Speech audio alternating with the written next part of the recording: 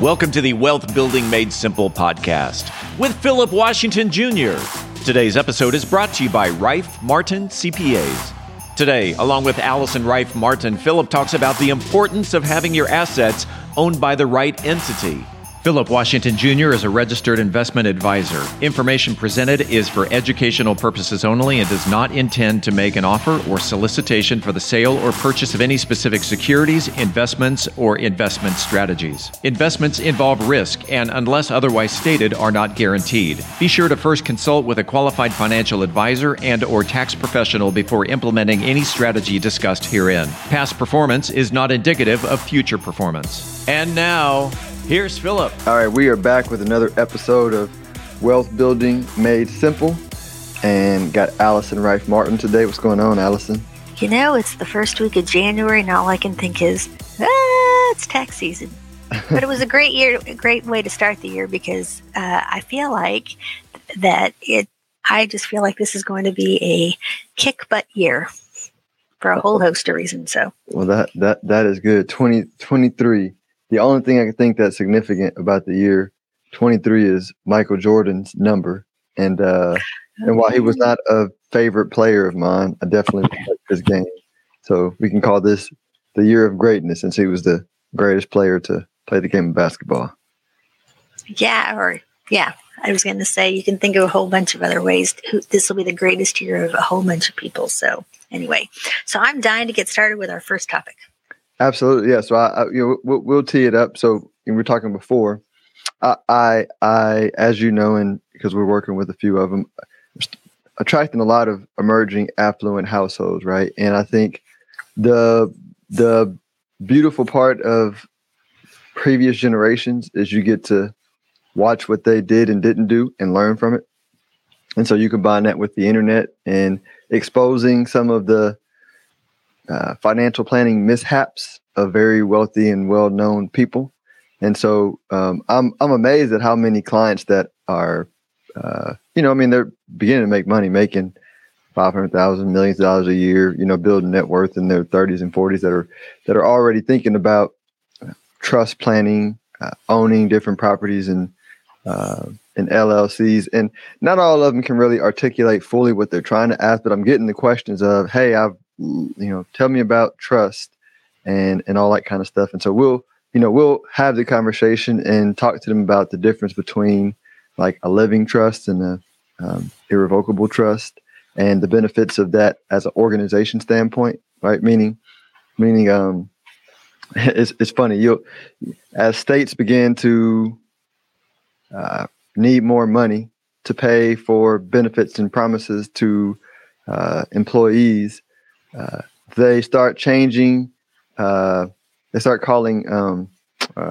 They say we're not going to do taxes. We're going to start charging fees, and it's the same thing. So they say, hey, this normally wouldn't have went through probate, but now you don't have to pay an estate planning tax, but we're going to force you to go through probate, even if you have a will, right? And so a trust just makes that super clean, where it's not a corporation, but think of it in terms of a corporation where it can transition from whoever you wanted to whoever you wanted to, right? From the paperwork and from a legal standpoint, they can't, at least today in the current rules, right? Make you go through probate because, you have trustees, which kind of are the equivalent of shareholders that are transferred to at different triggering events, right? So you have like that context, but then what's also happened, this is where we're going to come in and bring your question in, Allison. Then you have a lot of them that will own different properties and different businesses, and it's wise and smart to now have these things owned in the proper corporations or LLCs based on their overall financial plan. Not really from a tax perspective, right? And again, we'll get into that. Right. More from an organizational standpoint, because, we used the analogy before. If you do spring cleaning every quarter, or if you do maintenance every quarter on keeping the house clean, it's a lot easier to maintain than if you wait a decade and then try and clean everything out, right? It's just a messier process. So if if you and I are talking to them about their financial plan every quarter and they have everything organized, structured properly in the right places, then when there's some complex way to save in taxes, right, down the road, it's real easy to make the move because we don't have to put together this big conglomerate of a process. Like, it's already organized and it was built piece by piece as they were acquiring everything along the way. And so, my question to you is, A, do you want to add anything to that? And the specific question was like, from the standpoint of, from a tax benefit standpoint, do you find that people miss out on future tax saving strategies by not being organized, right? By meaning owning everything, personally or in a discombobulated way. Yeah.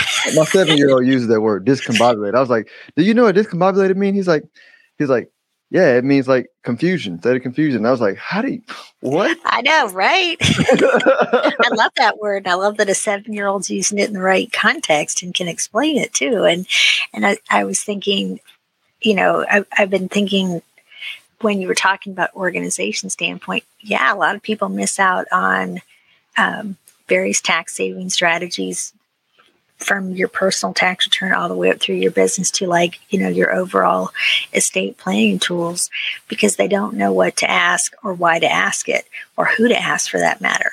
And I think this speaks to what you and I were talking earlier about a great team. Like, if you don't know, if you're thinking, hey, I'm going to buy this asset, well, what do I do with it? Oh, hey, go ask Philip, go ask Allison, go ask your financial advisor or your CPA, but don't think of it from a tax saving perspective. Think of it from what's the overall plan so that I can leave to my family this great, asset where they don't have to worry about the tax burden upon my passing. Or just what's a great way to organize it during your life so that you can minimize tax while still let it potentially grow tax-free until some triggering event. That's where you bring in a great team. And, like the whole spring cleaning versus the annual purge, it's better to do spring cleaning and review with your team over the course of time to make sure you're well set. All right. And so let's give one specific idea of, I want to do it in a simple way. And you can either drop in with me or just correct me, guide me down the path from the tax perspective. But here's what I see happen. So let's say you have 40-year-old Bartholomew. I don't know why that name came to my mind. Bartholomew and Mary, and they are worth a couple of $1 million, right? So pretty well to do, but probably a long way to go in their net worth building if they're 40 years old, worth a couple of $1 million already, right? So at one point in time, let's fast forward to, let's do a plan and fast forward to when they're 60. We're projecting it out. We're like, hey, at 60, you're probably going to be worth about $50 million. And so the benefit of being organized when they get to $50 million is then they're going to sit down with you or with me, I was going to say with you, with a representative of Rife Martin CPA, because you're going to be on the beach sipping mojitos or whatever. I hope. Yeah. I hope. Yeah. And you're going to, and you may say something to the extent of, hey, listen, if you reduce your estate from 50 million to 10 million, so you get all that wealth out of there, you're going to save gobs amount of taxes when you transfer this money. And there's ways to get a few $1 million tax benefit up front while you're alive through some advanced planning that we won't really cover in conversation today. But that's like a specific example of making that move will be easy, like probably literally a stroke of a couple of pens if they're already organized along the way and set things up properly instead of doing it all then, right? Because and here's might be the question, because you probably find it, you probably meet people who are worth 20, 30, $40 million, and you'll give them a planning idea, and it's just so complex they just stagnate and stalemate. You know what I mean? Like there's so many moving pieces. They're like, I don't really want to do all that. Right. Well, actually, I was going to say I had a conversation with a client, and they were like, yeah, I've got whatever it is I have going on. And I said, okay, I'm going to give you a radical idea. And they were like, tell me more. And within 5 minutes, I was able to save them like $100,000 in taxes with this particular idea. And they were like, nobody's ever talked about that before. But if you have the plan in place, then you can start to think of those radical ideas that are, obviously it's a legitimately legal idea. I don't mean like I'm suggesting breaking the rules, but like, if you have the goal and you ask the questions of your financial advisor or CPA, they're here to want to help you. They can lean in and say, tell me more, and then come up with this idea that, do we move something to like an asset to a family limited partnership? Do we, give it to our kids early? Do we start doing the gifting strategy, that sets everybody up for success? Those are the kind of conversations you should be having with your financial advisor and CPA and estate planning attorney now. Awesome. Well, thank you for your insights and your co-creation of this wonderful planning idea. I feel like we did it pretty simple. Steve, was this pretty simple? Were you able to follow? We didn't go too nerd into the stratosphere? All right. Yeah. Oh, good. Let everybody know how they can reach you, Allison, if they want more information. You can reach me at my website, rifemartinaccounting.com, or you can reach me at my by email, info@rifemartinaccounting.com, and I'd love to talk about that and nerd topics too. Thanks for sharing, Allison. All right. Thank you.